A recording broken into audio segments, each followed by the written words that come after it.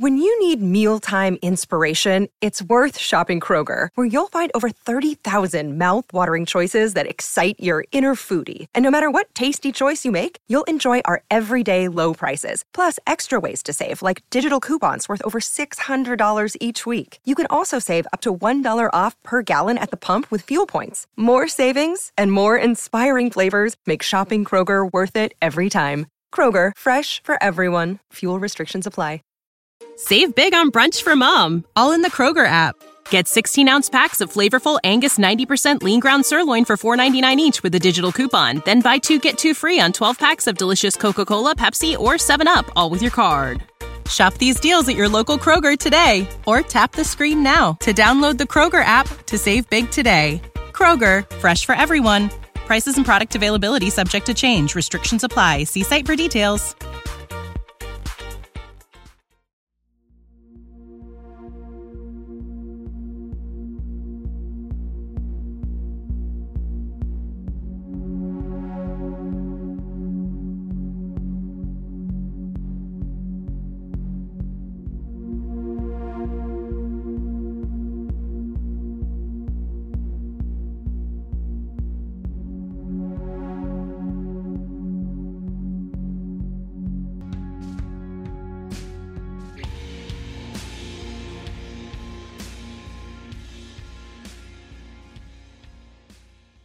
Hey, welcome everyone. This is Shane Grove, your host of the From the Shadows podcast. And with me today, as always, is the super producer, Jason. Greetings, everyone.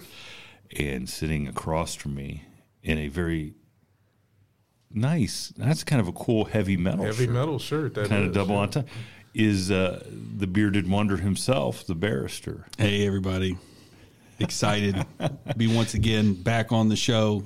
So, you know, the bad thing is you guys' beard game is really top notch. It is.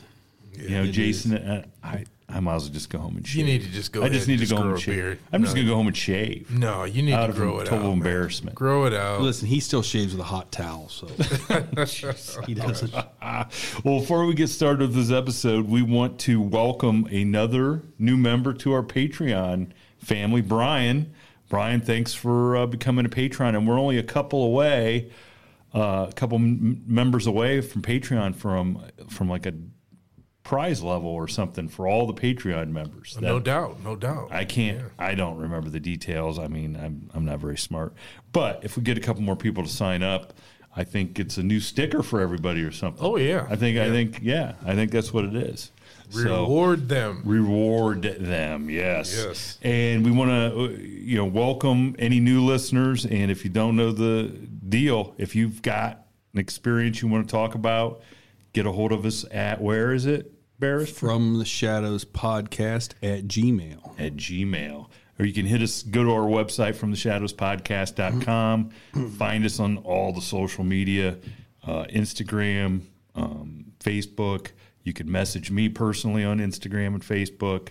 And then check us out on the After the Shadows forum page. That's where everybody gets together and kind of talks about the episodes and put some fun stuff up there. So, and if I might ask, another commercial. No, there is no commercial. Okay. I just want to say, if we got any new listeners out there that might catch this episode, you can find this on your favorite podcatcher, and make sure you like and subscribe and share these episodes if you like it. Yeah, because if you're not listening on your favorite podcatcher right now, something's wrong with you.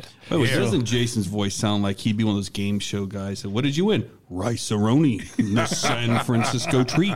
Say it. Well, he does. It should be on a game show.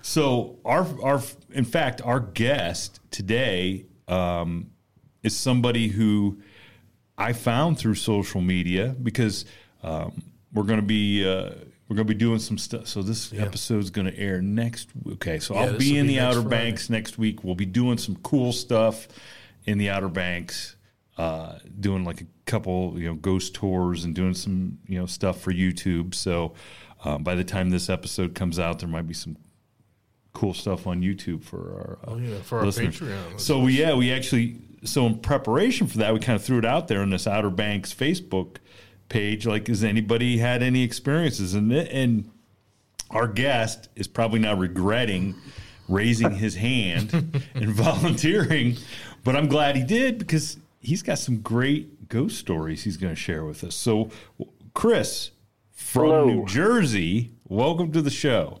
Good afternoon, gentlemen. It's a pleasure to be on it. Thank you for having me. Well, we'll ask you about the whole pleasure part when you're done. Easy now, easy. So Chris, you want to kind of give us a little bit of backstory of how you got into the paranormal stuff that the investigation side of stuff that you're doing. Well, yeah, it's I guess to be very honest, it's really started when I was a lot younger, and I've always been intrigued. It was always something about it that really drew me to the actual situation. And, I probably could remember as early as 5. And I was actually talking to my mom the other day, and she remembered this story. I was at my cousin's house, and we were playing hide and seek, and it was a small house, and there was only 4 people in the house. And, if you imagine walking in the front door, you look up and there's the stairs that lead to the actual bedrooms, and the first floor is a normal living situation. And, we were playing hide and seek, and I went upstairs, and I looked in the one bedroom and I looked in the other bedroom, and I stood in the hallway. I could hear my mom and my mom's cousin talking, and I heard in this deep guttural male voice, "Chris." And I looked to my right in the bedroom that I was just at, and there was nobody there. And my cousin was a female, and she was standing at the bottom of the stairs. And I ran down those stairs, and I told my mom, she's, "Oh, you're just being ornery."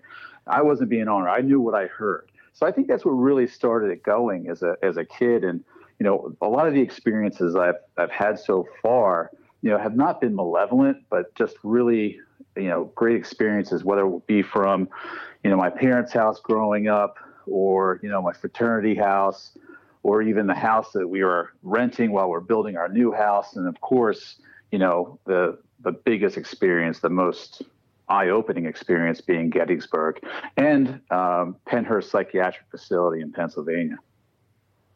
Wow. So as a kid, and I think this we throw that out there to a lot of people, and I don't know why that is, but for some reason adults are so easily dismissive of children. I agree.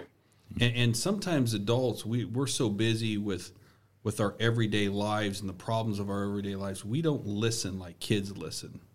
Mm-hmm. And we're just so easy to dismiss things that they say they hear and things that they see.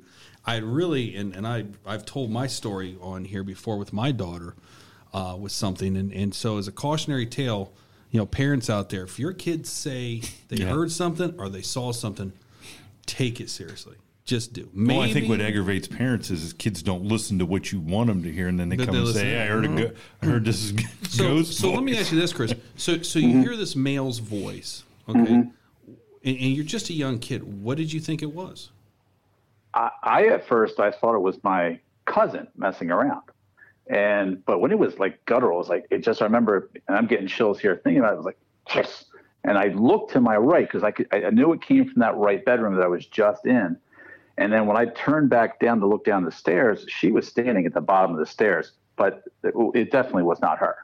And like she almost like come around the corner from the kitchen, and it was definitely upstairs. It was definitely off to my right-hand side.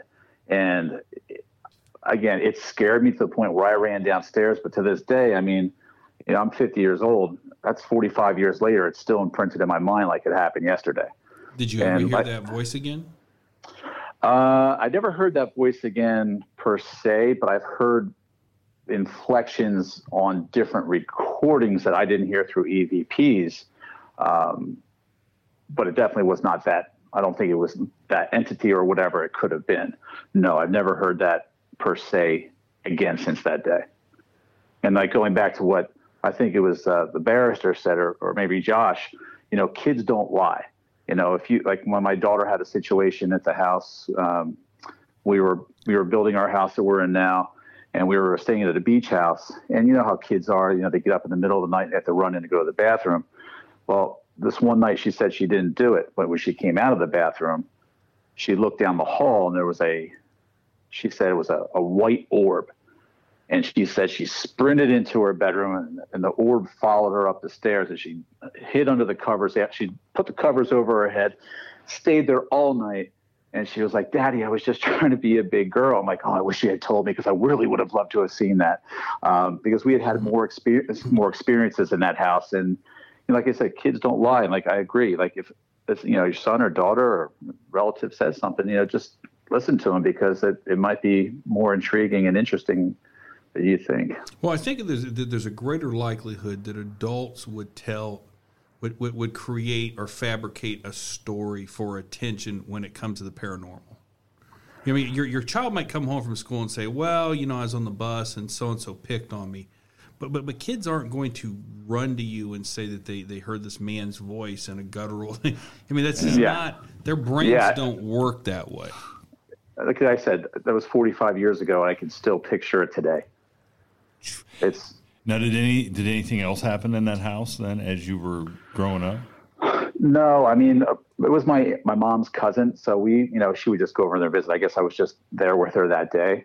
So I don't remember anything more about going to that house, but, that was one of my first experiences. And then I guess, with growing up in my parents' house, I know I said to Shane, we had a situation, when we were all kids, back in the day, there were no babysitters. If you were older, you would watch your younger sibling. And, my parents were like, hey, we're going to go out to the dinner dance, at the local church. And, you're going to watch your brother. I'm like, okay, I was 12. He was 6. What do 12 and 6-year-olds do? They mess around. We were playing floor hockey, like trying not to get in trouble. Mm-hmm. Our house is pretty old. I look back, is before the 1900s it was built. And, we're sitting there and we're playing. And of course a fake fight comes up and he's on top of me. We're fake fighting. And we had these French doors that opened up into a dining room. And I was on the ground on my hands and knees. And I looked up and there it was, as plain as day, was our dog that had passed away maybe 2 or 3 years prior to. And I saw her. It was as plain as day. And I stopped and he stopped. And I said, Mike, do you see what I see? He was like, Chris, is that Trixie? And that was our dog.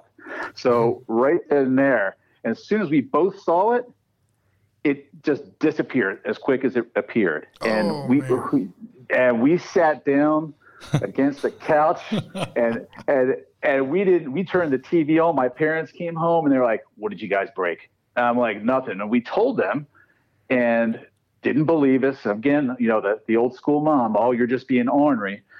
But my brother, we just talked about it over Easter. We were like, remember that? He was like, yeah, she was there as plain as day. And my mom will dismiss it, but we saw it. So again, there's another corroborating, story about not only myself, but my brother seeing, Trixie, our dog that had passed away. So I guess it's been happening all my life. So it's an interesting set of scenarios.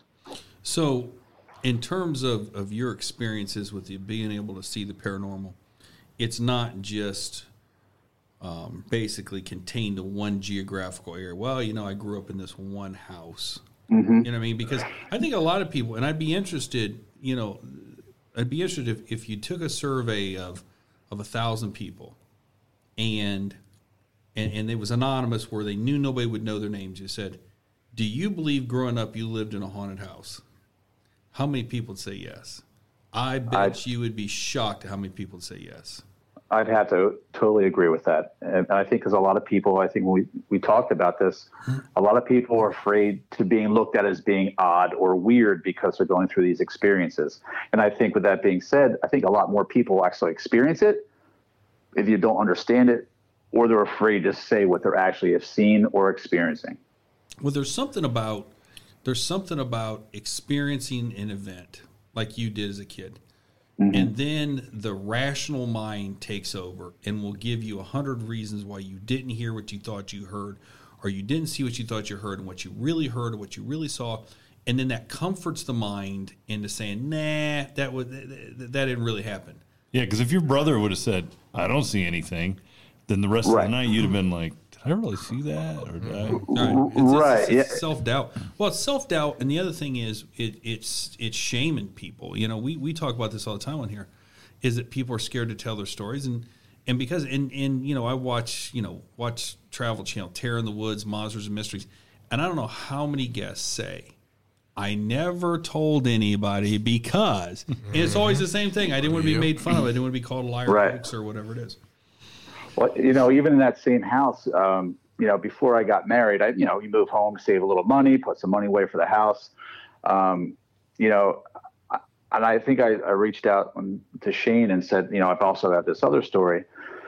I was laying in bed. You could say it was sleep paralysis, but I said to him at the end in the text conversation, but it wasn't, because I think this is the reason. So I wake up and I know I'm awake. And the whole theory between sleep paralysis is you're awake, your body just can't move, you're in that state of consciousness. But I couldn't move. And I looked in the corner of my room and I just saw this dark figure coming towards me. It was a big dark figure. And as it moved closer to me, I just felt like I tried screaming out. Of course, who do you scream to? You scream to your mom. And I could barely get it out. I was like, Mom! I couldn't get it out. I was trying to scream. I couldn't get it out. So classic sleep paralysis. But as it got closer to me, I felt it like on me, this like oppressive pressure on my chest. And I kept trying to say, so what do I do? How do I get out of this one? Now, again, I'm looking around my room. I see everything. Again, it could be classic sleep paralysis. I start praying, to the big guy, JC, get me out of this. I said my Hail Marys. And as I prayed, this pressure got off of my chest. And finally, I was able to, I screamed my mom's name. I'm darn near 26, 27. I'm screaming for my mom. And I sit up. I'm like, holy cow, what was that? And I kept my thoughts together. And I'm like, that was the most bizarre thing I've ever experienced. Again, it was still dark out. Go back to bed. And I swear to you on everything, I wake up in the morning, the crucifix on my wall that was next to my bed was on the floor. And I'm getting chills again thinking about this. I'm like, that had to be something that was malevolent. It had to be. Yeah. And I say to this day, I'll never, there's things like stick out in your mind, certain experiences. It was heavy. It was oppressive.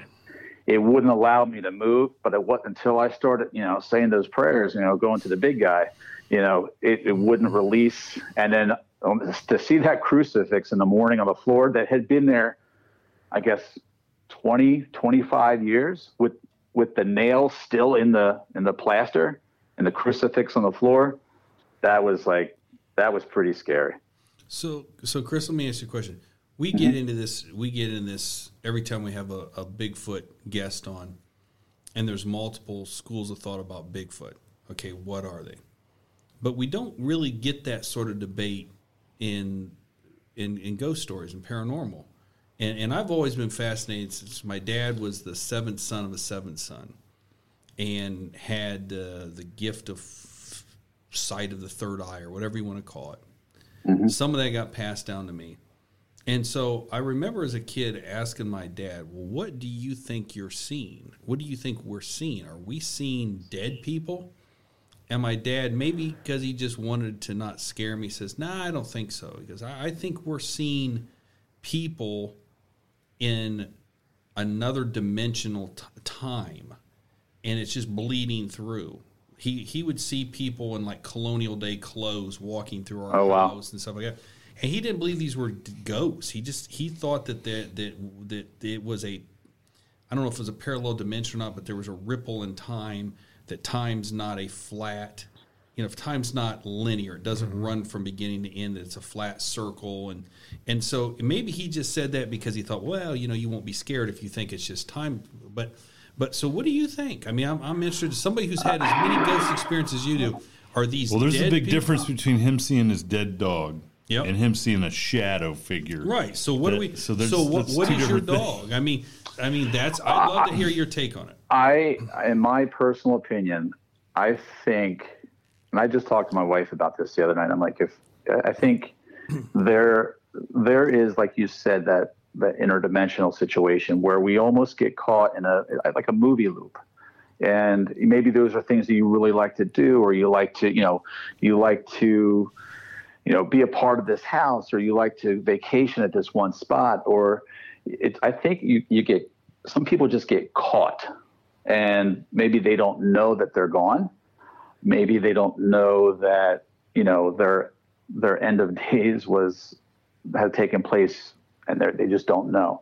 But what I've seen, if we go to, a scenario that I had at my fraternity house, are there beings, are there residual energies that are actually continuing on with their daily life?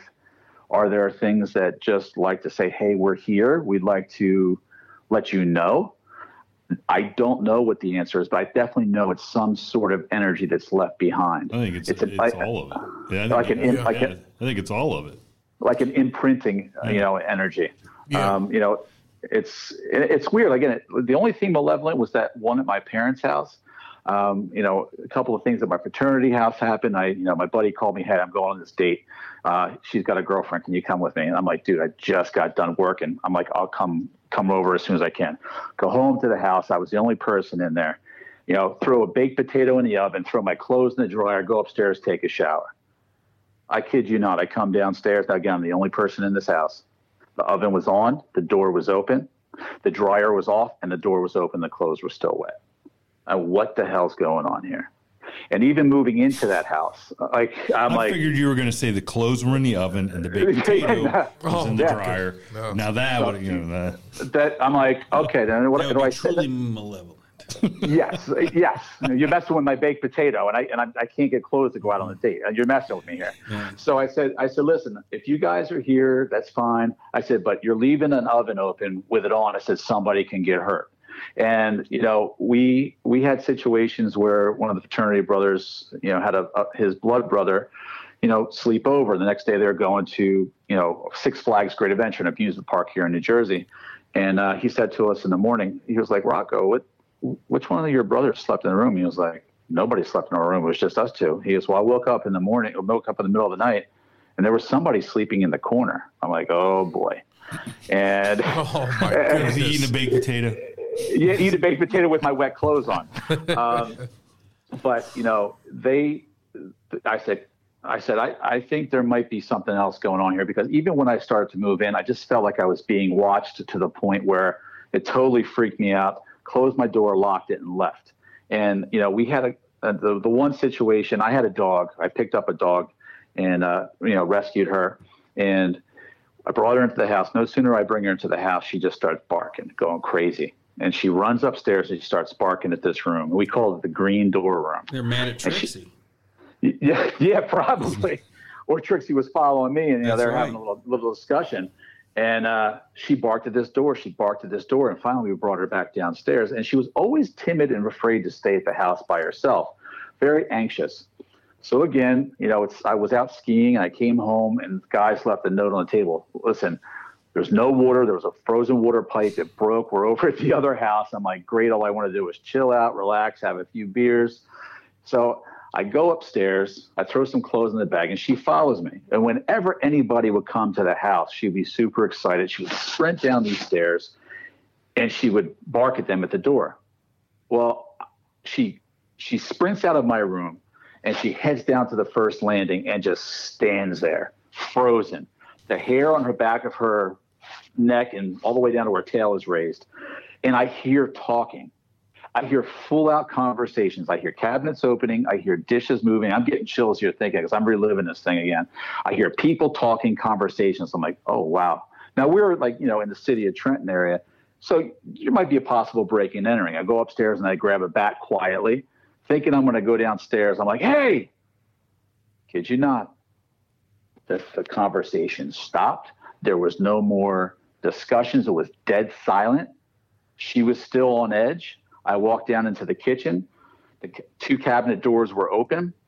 We had secured a lot of the house. So I felt bad. I was like, I'm getting out of here, because I know I heard what I heard. I'm like, I'm gone. And, unfortunately, I say to my family members and whoever, I felt bad, but I left her in the house that day, and I just took off and got out of there. Oh, you are a cruel man. But that's the thing. I heard it, and, the fraternity brother saw it. So I don't know if I'm sensitive to it, or, whatever it is, but I'm just a little bit more keen. But I know I heard what I heard, and it was, again, I thought I was going to go downstairs to 3 people maybe breaking in the house looking for something, but then I checked the whole entire house. The house is secure. Were you the only were you the only one that experienced stuff out of the fraternity, or were you the only one that admitted to it? My one buddy, we called them vampire naps. And we would fall asleep during the daylight and wake up at night. So I was like, we missed that whole like twilight area. And my phone rings. And, this is when we had the mobile, not the mobile phones, the cordless phones. We pulled the metal thing out. It was this big old, dialing phone. Mm-hmm. And he was like, Chris, you got to come up. Secret agent or something? it was the AT&T plastic $10 special. And he goes, Chris, you got to get upstairs. I'm like, what's going on? And he goes, you got to listen to this. Now, I kind of debunked this one, but it kind of scared the crap out of me. It could have been an animal, but there was a guttural, heavy breathing inside this wall. And I said, Matt, I don't know what it is. I said, I don't want to go in there to see what it is. I don't want it to come out to see us. I said, I think we should leave. And that was the only time he physically heard something upstairs on the 3rd floor. But I had gone back and researched the house. The house had dated back to the late 1800s, and it sat right along the Delaware River. And, through the Trenton Historical Society, they talked about, who passed away in that house. And, so there was definitely, like, again, at that time, they had the viewings and everything right in the house, at that time. So, yeah, they did. They had a special room for that back then. Yeah. So, it was a big old house, and, those were some, I did see, the dog I did see one evening, the hallway light was on. Again, I was in the room by myself. It was summertime. She starts kind of growling, and I look, and under the doorway, I could see it looked like shadows of feet. And again, I'm thinking, oh, great, somebody broke into the house. So here we go. And I go to the door, open it up with a bat, nothing there. No sound of people running down the stairs, no sound of people running up the stairs. And I can't explain it. So that takes me, since we're talking about that issue, what is it? So one time I was talking to a pastor of the church that I was going to, and I asked him just flat out, says, do you believe in ghosts? He says, well, what do you mean by ghost? I said, do you think that somebody could die and their spirit hangs around and, maybe they died tragically or they have unfinished business, the typical movie stuff, And he says, absolutely not. I said, well, why do you say that? And he says, Bible basically debunks ghosts. He says, now, are you asking me if there's evil spirits? The answer is emphatically yes. And this kind of creeped me out a little bit. But he said, the thing about evil spirits is that, they once were angels. And angels are way, way, way more smarter than Homo sapiens, human beings. They've experienced heaven. They know. They have the, time does not exist in heaven. Was his, time doesn't exist. Heaven existed before time. And so therefore these things are eternal.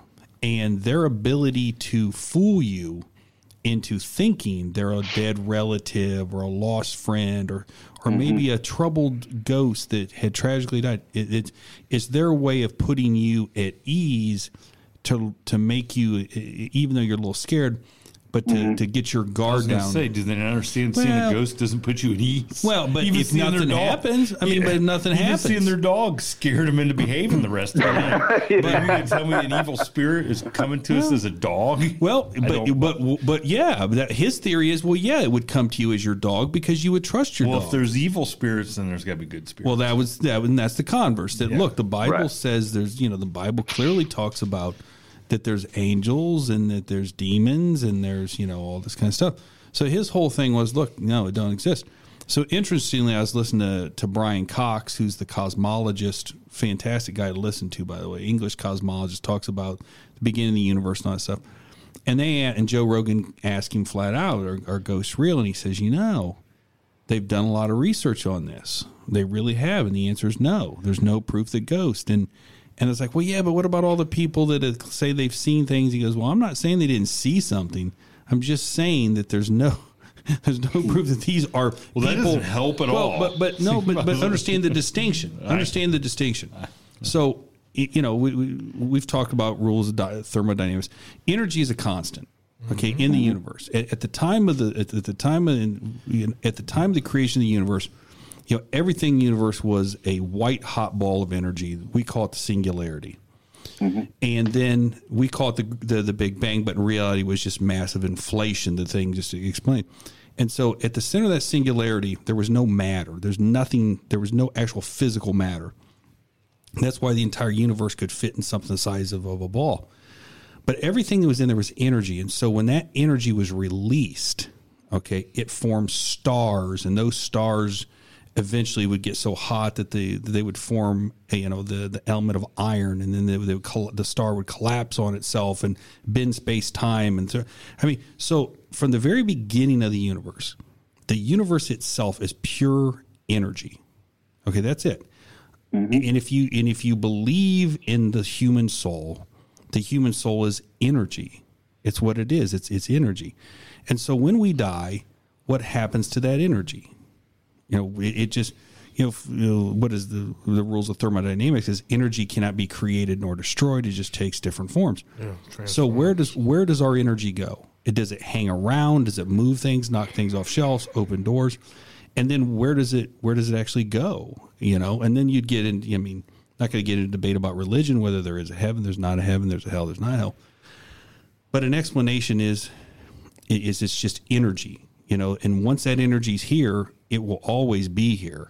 It just takes different forms. And Absolutely. So you're experiencing things because that energy force is still here, and it's just not going anywhere. Yeah, and the point is we've all experienced stuff when it comes to that. So for somebody to say, "Oh, there's no such thing as ghosts," is ridiculous, because you just don't know. You can't put because what we may think may not even be a plausible explanation.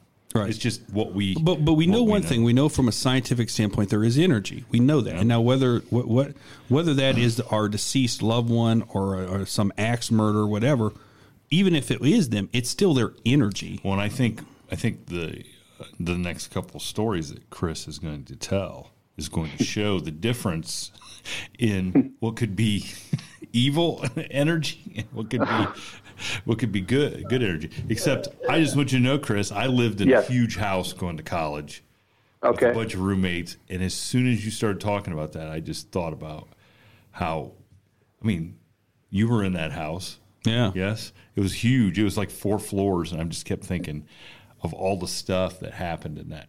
In that house, how you could never know what was going on 3 floors below, and you'd hear all kinds of Well, I got 10 hours of my own personal experiences, but just one from college. From all the That's a whole different podcast. Oh, geez, yeah, you're right about that. It's a whole different podcast. But like for example, like I'm laying in bed one night and I'm watching TV. There's nobody else in the house, and all of a sudden the bedroom door that was open just slammed shut as hard as anybody could possibly slam it. And there's no windows open. There's no central air on. There's no heat on. It's that time of year. And I dive to the floor because I'm convinced that somebody's in the house. And there is nobody in the house. And you're just like, what could cause that to slam? Energy. Is it good energy? Is it bad energy? But I think the big thing that we all grapple with is it intelligent energy? Because look, you can unleash energy. An atomic bomb goes off, and the amount of energy from that is going to wipe everything out. But the question is, it's not intelligent energy. Yeah. Are these residual energies from people that die, are they intelligent? I think when it goes back to that situation where, even with that, you're talking about a door slamming. While we were building this house, we had to rent a house at the beach. And from day one, like I said, with my daughter, she had the experience. I had the experience in our bedroom. And I would lay there and the bed would just shake. And I would tell my wife, who was a nurse, and she was like, "Oh, you're full of crap." And I said, "I'm telling you, it's not all the time, but it does happen." And, and sure enough, right before we moved into the new house, we were laying in bed and just about to fall asleep, and the bed shook. And I was like, "Oh, here it comes." And she went, what was that? I'm like, that's what I've been trying to tell you. She goes, that was the air conditioning. I'm like, it wasn't the air conditioning. There was no air conditioning on, no heat. We weren't close enough. There would be waves. It was like a little bi-level house. It was the bed shook. And, she's one of the biggest skeptics and, talking about energies. And I think I said to Shane, she came home crying one night.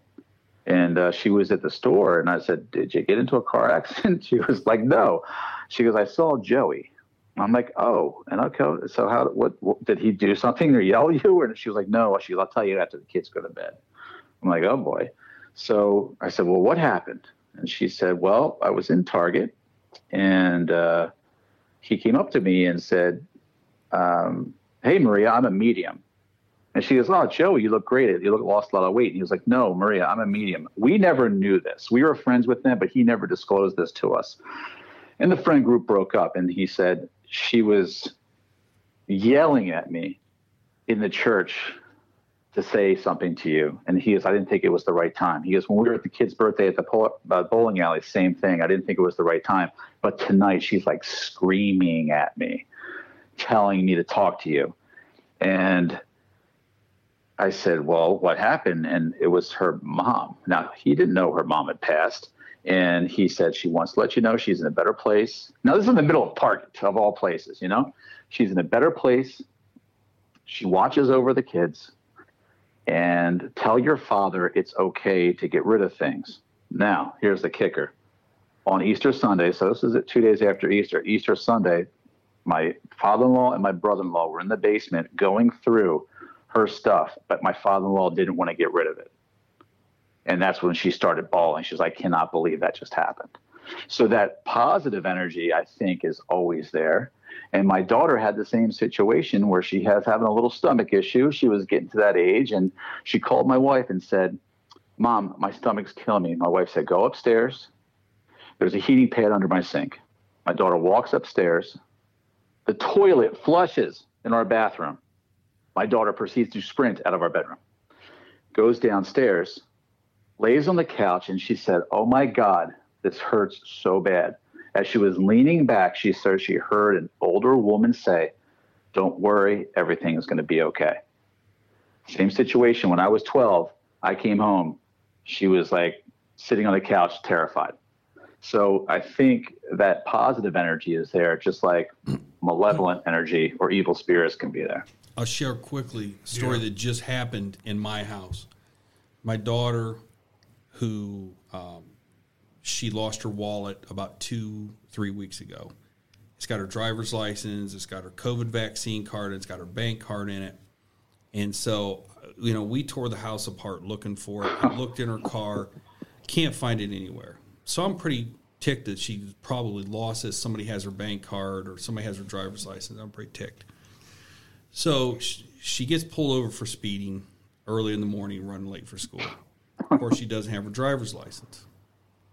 So she comes home, and now I'm mad.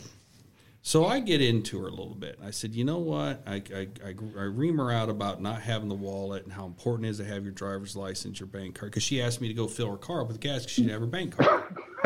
I'm like, yeah, okay, now it's in the pocket. So I can get to court in front of you about the speeding ticket. Okay. So anyway, so free tank of gas. So I'm ticked about it, and I finally said, you know what? I said, that car is titled to me. That's my car. You drive it. I said, you're not driving that car until you find that wallet. Done. Well, tears start running down her face, and she's upset. And she walks out the front door, and I watch her walk out the front door. She walks back in, and she says, oh, my God, there it is. What? Whoa. It's laying in the middle of the floor. Now, so now you're like, okay. So, but here's the thing. My mom just died April 3rd, and she lived with us. And my mom was always babying my daughter. If I tried to raise my voice or scold or discipline my daughter, my mom second guessed me. You take it easy on her. She's just a kid. Well, you never took it easy on me. Trust me. So I literally saw that big wall. Middle finger from your mom. Oh, it was. Wow. I looked up and I said, thanks, Mom. and she literally, she's sitting there staring at it, and we're both just staring at it. And like, there is absolutely no rational explanation in the world. There couldn't be. I watched her walk out the door. It wasn't laying there. I turned my head, was messing on my computer. She walks back, opens the door, and the first thing she says is, "Oh my God, there it is." That is freaky. And I turned and looking from my vantage point of where I'm actually sitting. There it is. A purple wallet. It's laying right there in the middle of the door. Like, now you talk about energy. And so I told my other daughter the story, and she's like, "Well, how did Grandma find the wallet?" I said, there was not a question. My oldest daughter didn't say, "Do you really think Grandma did that?" Or where did Grandma find the wallet? Right. Well, how am I supposed to know where Grandma found it? If I'd have known that, I'd have found it 2 weeks ago when I was hoping to look for it. But the point was, somehow that energy had an intelligence and knew where something was and had the ability to not only almost simultaneously manifest this wallet from wherever it was. Like, we don't know where it was. For all I know, it was in some guy's house that had stolen the wallet out of her car. That guy is like, where'd that wallet go? Where'd the wallet go? So this energy, and this energy has an intelligence. And that's just a mind-boggling thing. Sense of humor. Yeah, and I literally thought, Mom, you just stuck that to me, didn't you? Well, mediums, they report finding things from people, the same way. They say that it was reported to them, and they're supposed to tell you what you were looking at is, all of a sudden in one place, and then you'd be like, well, no, we've looked all over, and then you go over to that closet or whatever it is and check it out, and then the item is right there.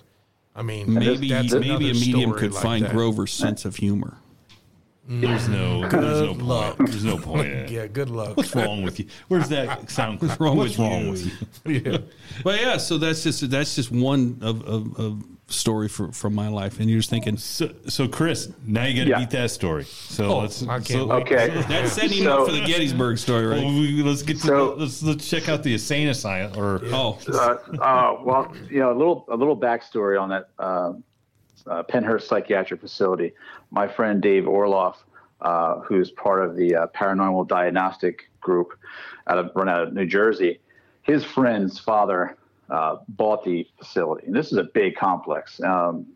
It was a home for the mentally disabled and people with afflictions. And I think that it started back in the early 20s, during the TV times. And it became overcrowded and overrun. And there was a news reporter who broke the story in I think it was the 80s, named Bill Baldini. The name of the report was called, or the documentary is called Suffer the Children. It's on YouTube. And if you look at it, you get a pretty good idea of how deplorable the conditions were. And David told me, hey, you got to come out, you got to come out, you got to come out. And, with the kids' schedule, I could never really do it. So finally, it was Memorial Day week, Labor Day weekend. He's like, "Oh, you got to come out." I said, "You know what, Dave? My schedule's clear. I'm coming." So we hop in his car and we head out to Pennhurst Psychiatric Facility. And I was kind of I was kind of calm. I wasn't really looking to see or find anything, but I just was interested and intrigued. So we get out of the Jeep and we pull up the first building.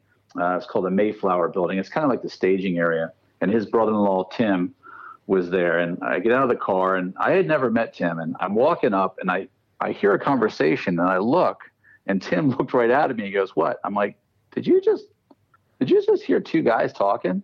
And he said, "Welcome to Pennhurst." And I was like, oh boy. And this is about 4:30 in the afternoon. There was nobody on the facility. You had to actually drive, and it's in the middle of nowhere. And, there's a VA hospital, but it's like fields, and there's no one around it. So Dave said, "Listen, I want to show you the building because we have people coming in tonight that have paid to actually, do an investigation or a walkthrough." And I said, he goes, "I want you to take a look and help out." And I said, "Fine." He goes, "Let's go to the third floor." So this is my really first true EVP, intelligent, responses. So we go to the third floor. It was the nurse's station, and it's dilapidated. There's no electricity other than emergency exit electricity. So we go up to the third floor. He's like, "This is the third floor." And, we put the quarter in the K2 meter so it stays on constantly. It was green, green, green, green, green. All of a sudden, boom, goes to red. He goes, let's do an EVP session. He said, hello, who's here? And do you know where you're at? And he said, end session. And hello, nothing. Do you know where you're at? Plain as day. Pennhurst. I'm like, oh boy, here we go. It's alive. It is. It's like. So let me ask you this question, and I know you're going to tell the story. It's going to scare people. Why the hell did you stay? I mean, if you're convinced there is an intelligent person in an insane asylum, right? that is an energy force that you can't fight or get somebody in a white coat and a net to catch them. Right? Why are you staying, man? Well, one, it was daylight still. I was okay. Well, that makes things a lot better. Second was the nurse's station. I was hoping she was hot or something, and just telling me totally that's a good thing. Yeah, okay, gotcha. By the way, I looked that up. That facility is over 600,000 square feet. That's huge. It's massive. I got to be honest, it's just a little bit bigger than the beach house he lived in there that's ridiculously name dropped in our face like 5 times. I was going to say, I cannot even fathom 600,000 square feet. I know, and to find out that it was overcrowded. It was It was supposed to hold 900 people. I think at the time of its height, it was over 2,000. Oh my goodness! And it was just horrible conditions. And that's that. Again, I think a lot of that energy that was still there is crazy because there's a girl. Her name was Emily. That's the girl entity or the girl energy. So we went down to the second floor, and we didn't get anything from her. So Dave said, "Hey, let's go into the basement." Oh. And he goes. In the basement, he goes, tracks off into the tunnels. And the tunnels they had so you couldn't see people being carted in and out if they were either sick, dying, or dead. This is right out of a horror movie, man. Yes, it is. Hey, let's go down in the dark tunnels where they used to bring people in that they were going to murder where they couldn't see them. Yeah, that sounds like a great idea.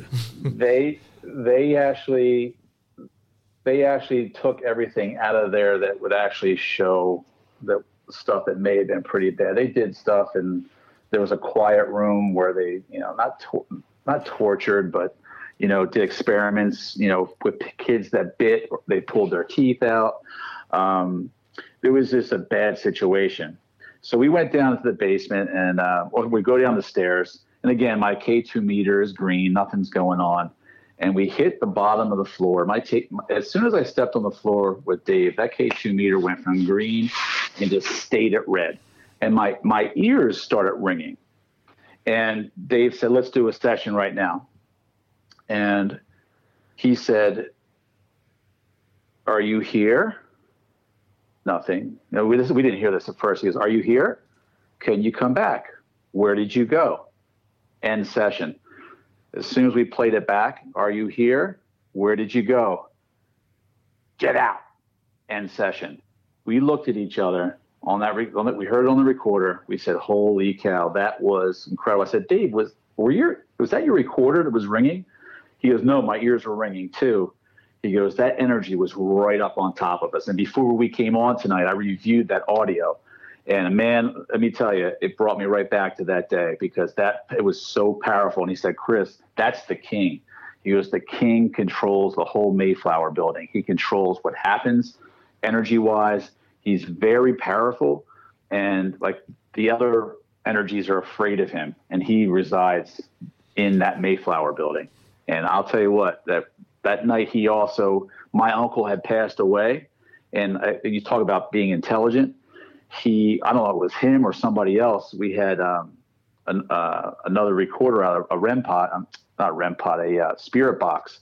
And it said, Uncle died. Sorry. And it kind of threw me off. I'm like, oh man, is this thing messing with me? And that was my first experience with the king at Mayflower. And this happened at 4:30 in the afternoon. So it wasn't a full moon. It wasn't dark out. But he said, Chris, we were the first persons in that building, and he did not want us there at all. And, we went outside and we listened. A couple more people had rolled up, and they heard it, and they were like, whoa. They were like, that was strong. If you guys want, I could send that to you somehow. You'll be blown away. That would be great. We can post that. Yeah, we'll put that up. Yeah. So It was. Are there stories? Are there stories about the King of the Mayflower actually physically harming people? Like you hear about people getting scratched, like at the Mansfield prison, the Mansfield Reformatory, about people who physically get touched and scratched and hit and whatnot. Yeah. Well, that night, if you go on the paranormal on Facebook, I think it's Paranormal Diagnostic on Facebook. There was a couple from Delaware that came out, and they were having an issue in Delaware where they were having poltergeist activity, and she was a nurse. And there's a infrared video camera pointing down the hallway, and somebody asked a question: is there a nurse here? And I wasn't there with that group at the time, and you could see her sleeve gets pulled. She turns and her hair gets pushed up in the back. She's like, "Oh my God, something just touched me!" And you could physically see it. That's the only energy that I've seen there on video. But my friend Dave, there's the Quaker building they won't even go into because their feelings it was very demonic. They've had stuff thrown at them. The last time I was there, we did an EVP session in a shower where the person asked, that Dr. Evil was the name of the doctor, it was spelled like EFIEL. They called him Dr. Evil. And they said, is Dr. Evil here? And the recording came back, Dr. Evil's everywhere. But not like I'm saying, but it was just like, Dr. Evil's everywhere. We were like, whoa. Well, that's some strong negative energy right there. Yeah. But did Dr. Evil die in there, or they're just the energy still there is still from the oppression, still there. Yeah. And once again, are you really talking to this? So this is a little heavy for everybody. Are you talking to ghosts? Are you talking to live people?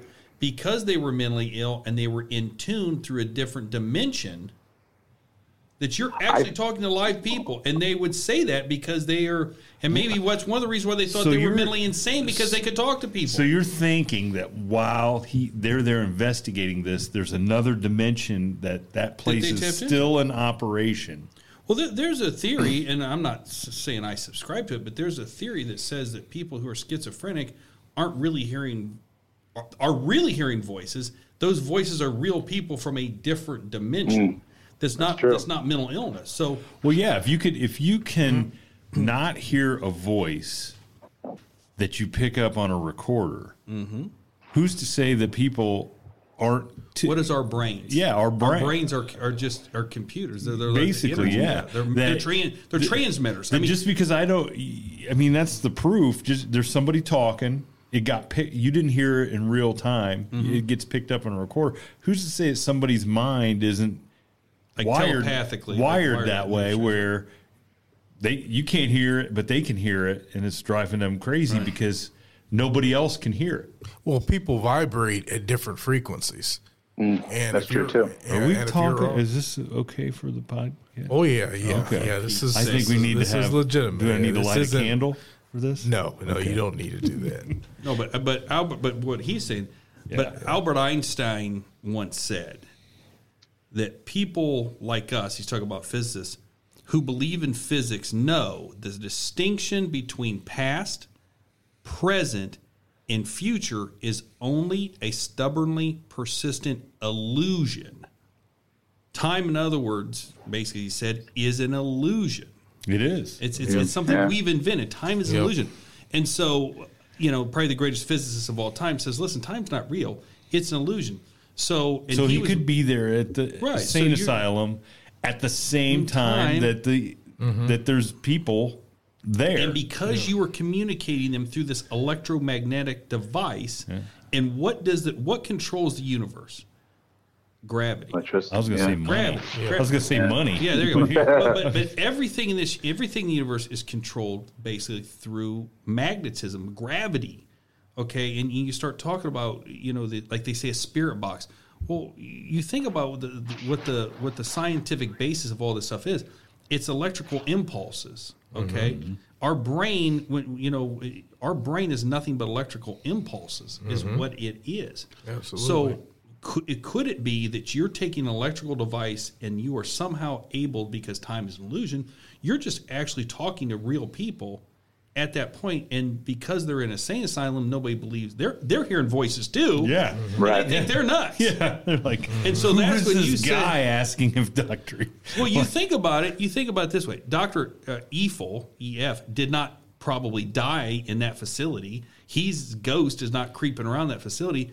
But if you were talking to someone through an electrical device and you said, "Is Dr. Eiffel here?" And someone who would have been a patient at that time would have said, "He's everywhere." He's everywhere.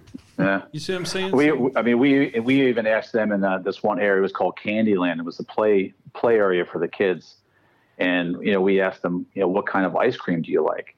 And it's plain as day, chocolate. And it came out like plain as day. So They're clearly crazy then because it's strawberry. They're nuts.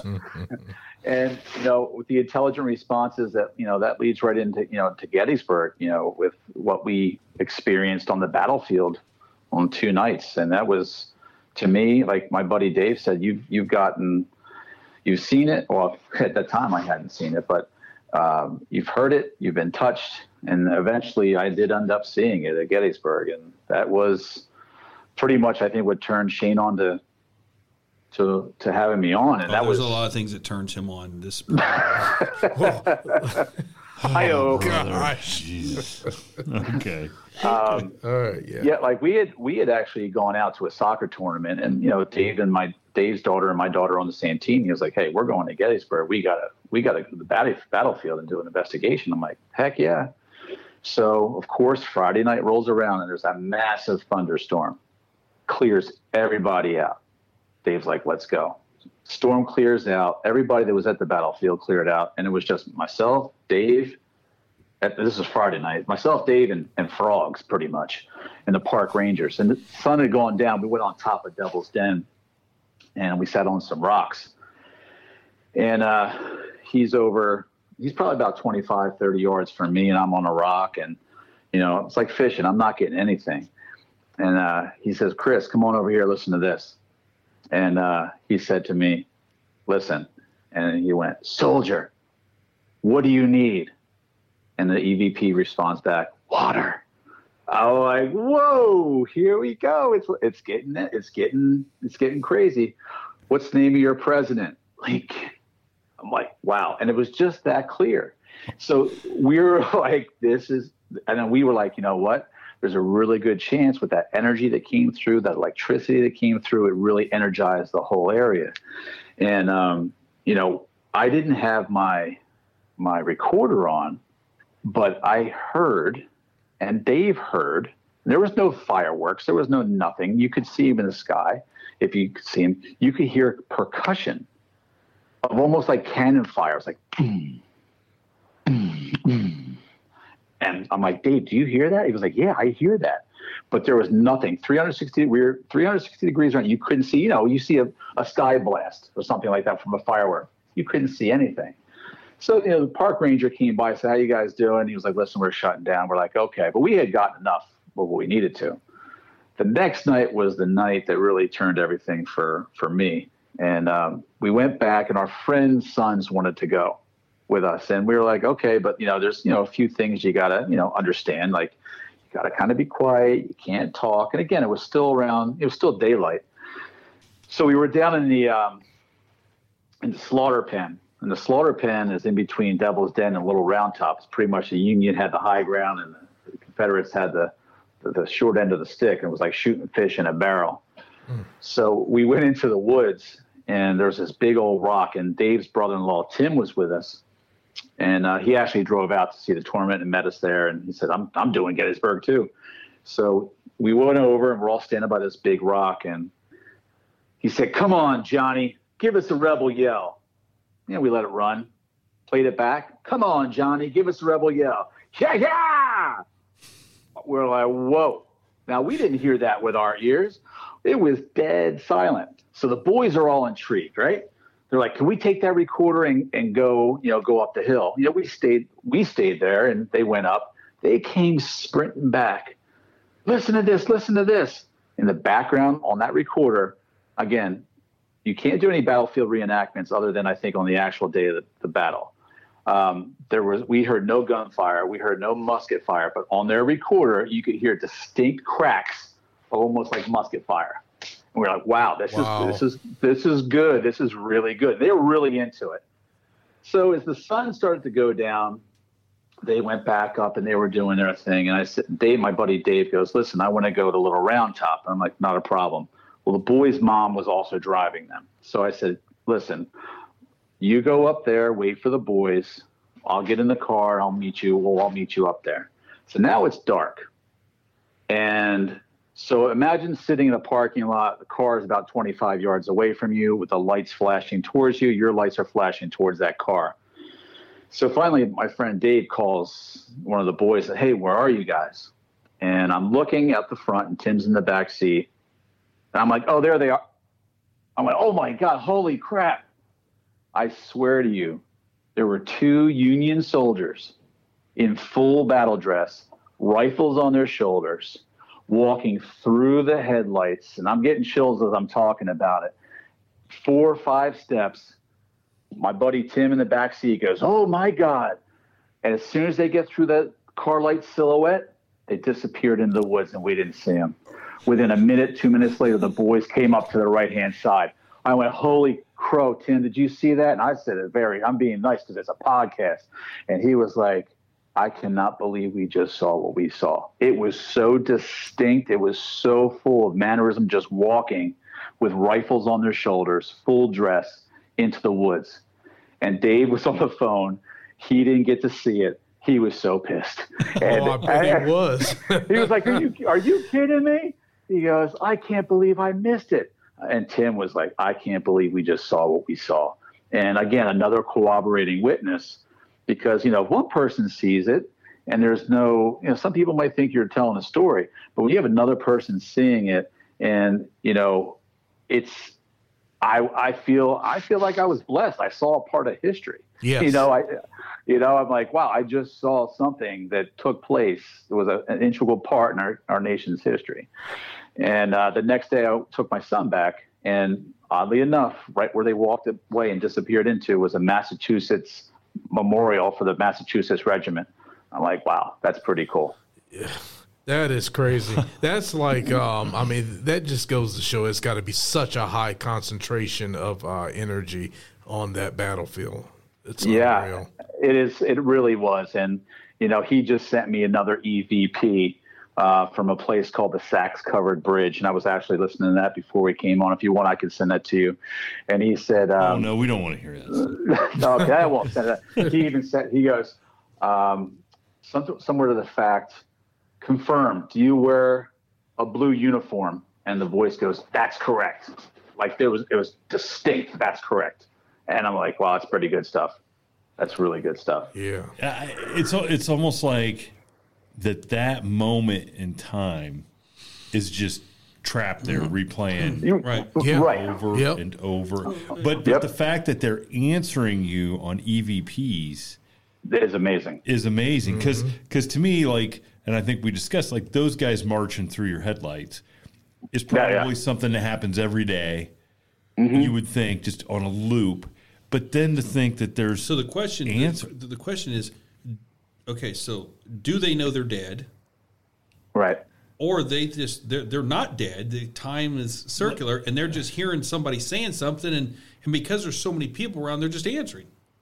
Yeah, because I'm pretty sure they don't have an EVP walking around like you because are. There's a battle. There's a battle going on. If you're hearing the cannons and the so something's being relived, or the veils between the worlds. I want you to think about it this way. He could have said cannons are inanimate objects. Mm-hmm. Cannons are inanimate objects. They don't die and they don't have spirits. But there's energy. So what I'm saying is, if you are hearing cannon fire, you're not hearing a ghost.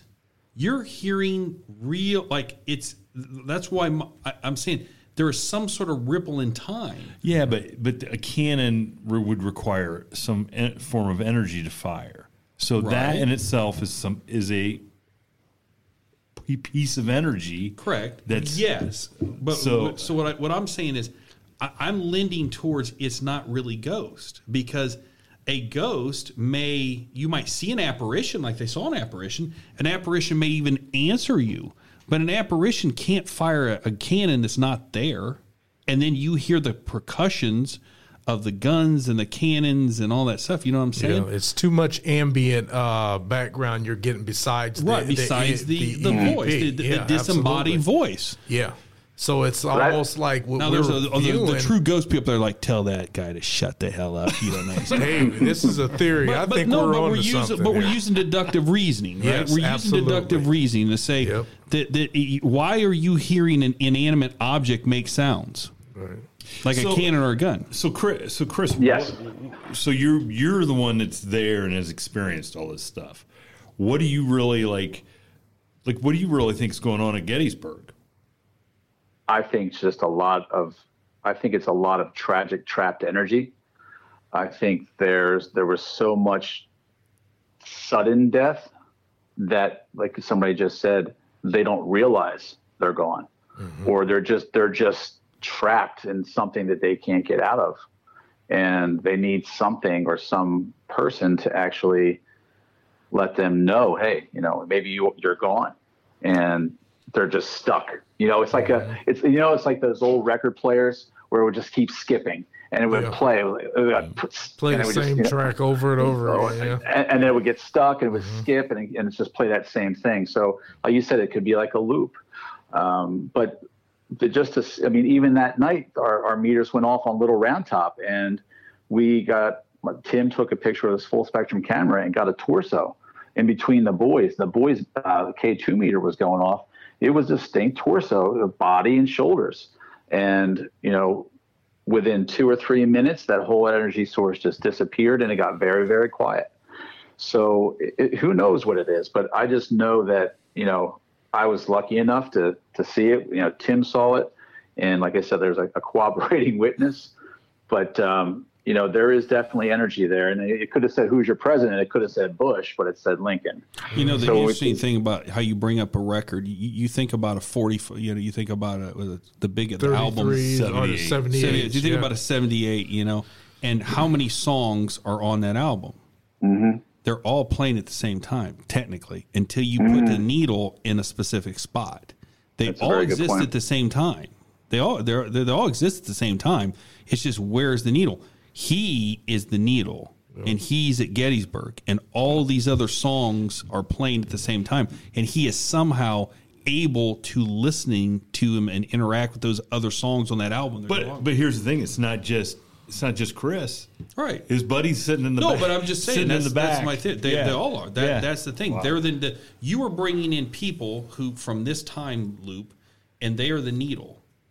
And they are somehow tapping into this. How can we get that? Just adds to the theory of that time as a relative. It's a relative thing, right? It's all we perceive it as if we are the needles in that particular situation, but yet time is going on in multiple dimensions and everything else. What did they say it was potentially like 24 different dimensions, something like that? I totally believe that. Absolutely. Yeah. Right. Absolutely, because again, what was that dimension that walked through that light source? What dimension was that? Exactly. What dimension is it that I'm hearing on an electronic device? A lot of the story behind those electronic devices, those recorders, doctors and lawyers were sending them back because they were hearing these voices on their, when they're doing their dictation. Like, who the hell? That's not my voice. Right. And that's, and if you try to get your hand on one of these recorders, they're expensive as hell because they don't make them anymore. Well, and the other thing is that sound is a wave. Sound is a wave. And how do we, how does a radio work? You know what I mean? How is it that we are talking? How is it that we're talking in this room and somebody is going to be able to hear it in a different part of the world? They can tune into that frequency. That, and so that is that, and that's all about electricity, and electricity is energy and all that stuff. The transfer of energy. I mean, the first ability to communicate was Morse code over well, I guess technically smoke signals from Native Americans, but that also is energy. You think about it, wood burning and creating smoke is a transfer of energy. Oh yeah, it is. Yeah. And then you create something like the telegraph, and it's the same thing. You're sending electrical impulses through.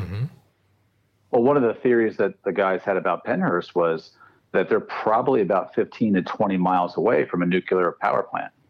And if that's and a water source, so so if that energy there is able to actually draw from it, in theory, that which can make it so active.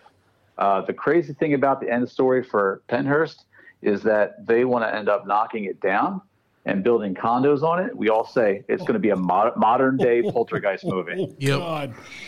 I really think they need to leave it alone, let the Historical Society keep that building, and then use it as a source for research. Yeah, no doubt. And that's what it originally was purchased to do, but the Historical Society stepped in. Now we can't ever go back because our friend's father sold it. So we'd have to actually be paying members to go there to do any more research. But there's definitely, like you said, that residual energy, whether it be from the energy at a battlefield or the energy from an electrical storm or the energy for anything that's passed through. It's conductivity, and it's amazing. Did any of you guys ever see? I thought it was a really good movie from the '80s called Prince of Darkness, starring Donald Pleasance. Yeah. I vaguely remember that. It was a good movie. It was a good movie. It's the guy from Halloween. Halloween, yeah. And then,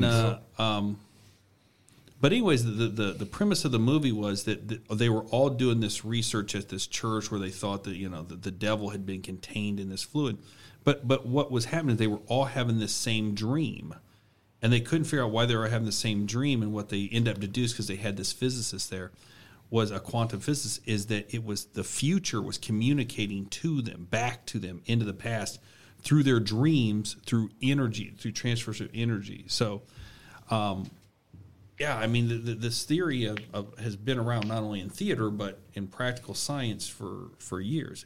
It'd be interesting if someone took a real scientific approach to the paranormal and said, we want to see if what we're really dealing with is not dead people. But they would be dead technically. But we're dude, can you imagine if there was proof that Gettysburg is still going on right now, every day, in some form or fashion? Capacity. You couldn't wrap your mind around it. Well, I think that would be the case with any major world conflict that we've had. I couldn't imagine if, like, what I did yesterday is still going on every day. Every day, okay? Because it wasn't a very good day on the mail route, and I can't imagine reliving that every day. But what I'm saying is, it's just anything, just anything going on. Anything that's happened, still continuing on as it happened. How could you wrap your mind around that? But even if you think about it, if you think about when you're growing up, everybody's got their favorite memories. Like whether it was. If you could relive that again, like, do you go back, when you pass, do you go to that other dimension? Do you relive those things that you like to do and love to do? Or do you get stuck to the place that you were, destined not to be and get stuck there? And unfortunately have to relive that. When I was a kid, when I was in elementary school, it doesn't happen now, but when I was in elementary school, I would have a dream about being on the playground and playing in a kickball game. And I would and then I would get to school, and everybody in the dream was wearing the exact same clothes they were in the dream, and things would play out. Dude, that's because when we were in elementary school, we only had like 4 outfits. What are you talking about? There was a good chance we were. But it would play out. So you'd have a dream, and you would get there. And I just want to know, in those kickball dreams, were you much better at kickball than you were in real life when you were at recess? Well, I guess you'd have to evaluate how good of a kickball player I really was. Well, I remember your kickball prowess. Were you a good player, or were you just the water boy? First of all, it's recess. There's no water boys. Oh, that's right. Can you tell by the tone? That he's taking a little bit? Just a little bit. He was much better in his dreams at kickball. Well, even though with the dreams, even though you go back even with deja vu, one of the theories of deja vu is that you could be reliving a past life experience. and Exactly. Yep. so like those things, can really, play with your mind. But with the dreaming factor, I will say this, and going back to Pennhurst, after you visit Pennhurst, I know for a good 7 days, a good week, the lucid dreams that I had were like to the point where I'd wake up at night. It was really like very lucid, very real, disconcerting dreams. So I don't know, like we did a cleansing before and after, but it was always just like really, really lucid, hectic dreams, like not normal dreams. Kind of concerning, like, being chased and being, physically assaulted, and then it would just dissipate over a week or so. Wow. But, yeah, so I haven't been out on any investigations in a while just because the schedule's so tight, but I know David going back out to Gettysburg, and I know he's had a few situations where he's had people call him to do an investigation. I had a woman that I work with that said her sister has a house, and I said, listen, we'd be willing to come out and, take a look at it. And she said to me point blank, my sister knows what's in the house. She wants nothing to do with it. And she just doesn't want to bring any more attention because that's how crazy her house is with whatever's going on. I'm like, okay, no problem. I'm not going to dive into it anymore. It's like, I totally get it. Wow. I mean, so somebody who has seen stuff since they were 5, you seem pretty at ease knowing that you're kind of open, you're receptive to this. I think to a point, because it's been so benign. It hasn't been, I think, my biggest fear, if you want to call it a fear, is to do anything other, like, that scared the crap out of me with that black figure. And to me, that was demonic or evil. And I'm getting chills thinking about it right now. I don't think I'd want to go out to a place that really had that, because I had an opportunity to join a group, and I talked to the woman, and she said, I said, I've got 2 young kids, and she said, well, to be honest with you, we've had a situation or two where things have come back with the people doing investigations. And I'm like, yeah, with the kids being young, I really don't want to have possibility of that happening. So the demonic, the malevolent forces, I think I'd be a little hesitant with, but something that's so inviting, not inviting, something so, just, hey, I'm here, everything is good. I'm just kind of letting you know I'm still here. I'm fine with that. It's the malevolent demonic forces that would put me over the edge. I can't even watch the Conjuring movie. I can't. Well, I'll throw something out there to you. This is, energy is attracted. I'm reading this from. Is that my Instagram post from today? No. Okay, I'm sorry. From a physics article. Energy is attracted to energy. The more energy that is collected in one area, the more attraction there is. Absolutely. The best example of this is gravity from planetary bodies. Mm-hmm. So if you take your energy into an area that, let's say, AKA haunted, you could have tracked that energy, especially if that is like like an empty prison, an empty thing like that, where it's not inhabited all the time. That energy is attracted to your energy. Yeah, because there's no energy. Yeah, there's no energy when there's nobody there. Right. Like, think about it. Well, you think about Pennhurst or whatever. I mean, how many hours of the day is there somebody in that building?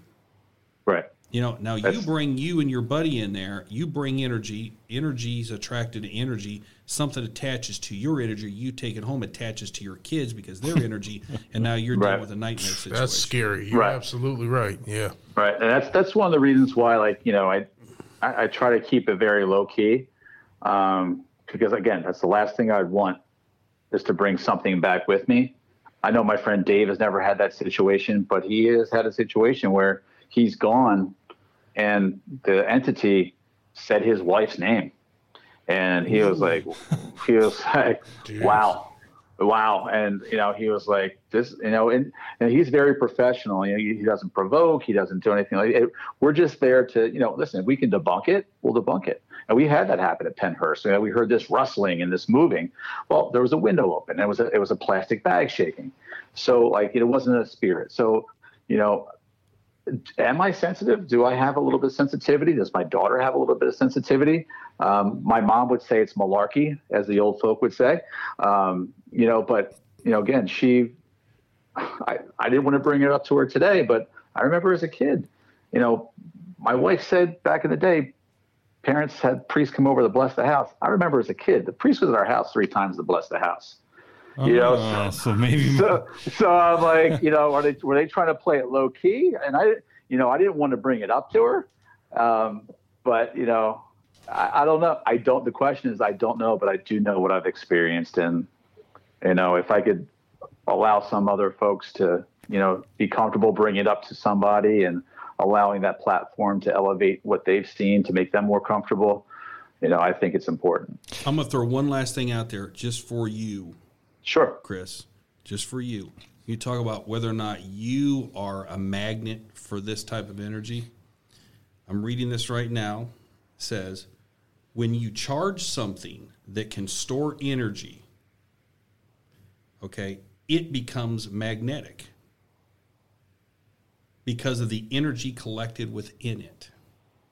So you may have, from being a child, have collected this energy, and now you have become a magnet for the energy of going to these Pennhurst or all these different places. Because of your experiences as a kid, your body has collected this energy signature, and now you are now the magnet. Very possible. Lucky you. There you go. Yeah. Here's the thing is what I like when you can have a guest come on like you, Chris, is the fact that other people may be experiencing things and been toying around with the idea of maybe I should tell somebody, or then again, maybe I'm not. I don't want to be known as crazy or whatever. But when you have a platform like ours, a podcast like this, and I think it helps when you have listeners and guests in general to come on and explain about their experiences, because I think that can help a lot of people. Yeah. It's true. It's like any other situation. If you go to a doctor or you go to a therapist to talk about things, like, well, are there really people that can talk to you about these things if they don't believe or have an open mind? And I think, having this platform that, you not only share with, the supernatural, but talk about Bigfoot and the cryptids and UFOs. Yes. I think it's important, and like you said, the information and the reality is out there. There's definitely something there, and I think you guys do a great job with it, and I really do. I do hope that some other people can feel comfortable talking about things and open, even with their friends. Yes, exactly. Yep. Well, Chris, before we sign off here, there's one EVP session I do want you to record for us, and that's when you do question your mom about having the house blessed. I will do that. I want to hear how that conversation is. So I'm going to throw something out there to our listeners. For those of you who have a science background and know and want to pick what I said apart, send us an email, because if I'm wrong, I'm wrong. They do after every episode. I know. You just don't read them. Well, no, because I can't handle that kind of negative vibe, man. Like Donald Sutherland in Kelly's Heroes said, I can't handle these negative waves, man. I don't want these negative waves. But I'd be interested to hear. Look, if there's people out there that kind of share my idea, or they want to supplement, or they know science a lot better than what I do as a history major, then shoot us an email, or get a hold of Grover, and we'd be interested to chat, or maybe have you on the show if you can break down some physics stuff for us to explain why I'm full of crap or why I could be right. Or if you just want to add to the conversation, that'd be cool. Add to the conversation. Really, he just wants you to confirm that he's right. No, I'm just saying. Whatever. All right, we really appreciate it, everybody. Well, Chris, thanks for coming on. I'll shoot you the email so you can send us those EVPs, and we'll put them up on our Patreon page for people to go check out, because that would be outstanding. Yes, it's been a lot of fun, gentlemen. I really appreciate the opportunity, and congratulations with the success of the podcast and the continued success throughout the years. And thank you for coming on once again. Yep, we really appreciate it. Thank you. Thank you, guys. So we'll talk. Hey, we'll talk to you. I'm really waiting on that conversation with your mom. So I'm sure it'll be a doozy. I'm sure. All right. We'll talk to you. Yep. Thanks, guys. Really Yep, appreciate take it. care, Bye-bye. man. Bye-bye. Bye. Bye-bye. Thank you for tuning in to this week's episode of the From the Shadows podcast.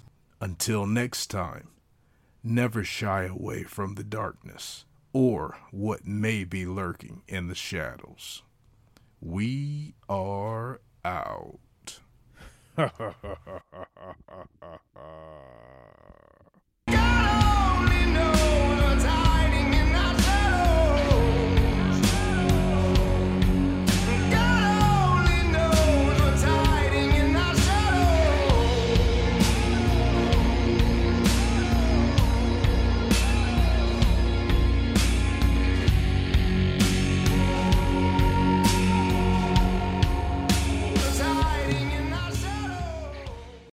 When you need mealtime inspiration, it's worth shopping Kroger, where you'll find over 30,000 mouth-watering choices that excite your inner foodie. And no matter what tasty choice you make, you'll enjoy our everyday low prices, plus extra ways to save, like digital coupons worth over $600 each week. You can also save up to $1 off per gallon at the pump with fuel points. More savings and more inspiring flavors make shopping Kroger worth it every time. Kroger, fresh for everyone. Fuel restrictions apply. Save big on brunch for mom, all in the Kroger app. Get 16-ounce packs of flavorful Angus 90% lean ground sirloin for $4.99 each with a digital coupon. Then buy 2, get 2 free on 12 packs of delicious Coca-Cola, Pepsi, or 7-Up, all with your card. Shop these deals at your local Kroger today, or tap the screen now to download the Kroger app to save big today. Kroger, fresh for everyone. Prices and product availability subject to change. Restrictions apply. See site for details.